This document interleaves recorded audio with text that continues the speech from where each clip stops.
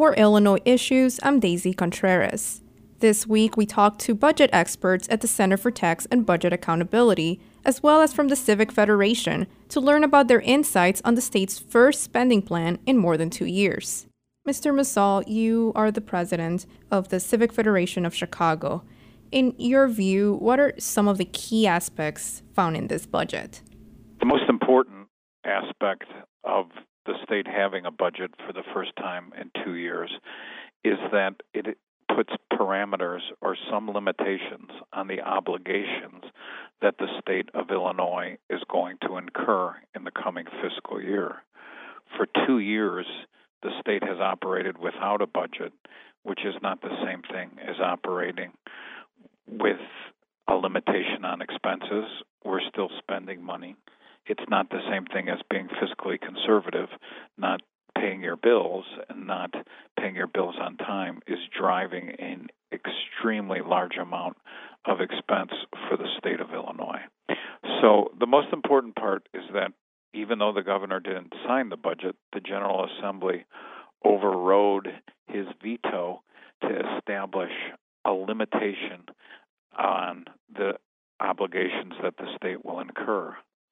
So for the first time in 2 years, there are actually appropriations for employee health insurance and retired employees' health insurance. One of the provisions of the budget package for fiscal year 2018 is an increase in the state's personal income tax rate as well as the corporate tax rate. Mr. Martiri, this question is for you. You are the executive director of the Chicago-based Center for Tax and Budget Accountability. Does your organization think this is enough to generate the revenue that the state needs? Not quite enough. I mean, certainly it's a great step forward. Before the tax increase passed, and the net tax increase is roughly about $5 billion a year, we projected the state really needed about $7.5 billion in new revenue to be able to maintain current expenditures. And that, if and only if, the state also dealt with its pension debt problem in a rational way, because the other main pressure on state finances is the repayment plan for the money that was borrowed from the 5 state public employee pension systems over the last few decades. And Mr. Masal, do you agree that this income tax increase was really needed as a good start, or should there have been a different approach? No person or organization has shown a credible plan by which the state could operate with its $32 billion in revenue without a tax increase, without gutting major areas of higher education, public safety, elementary education, or pushing enormous tax increases down on local governments.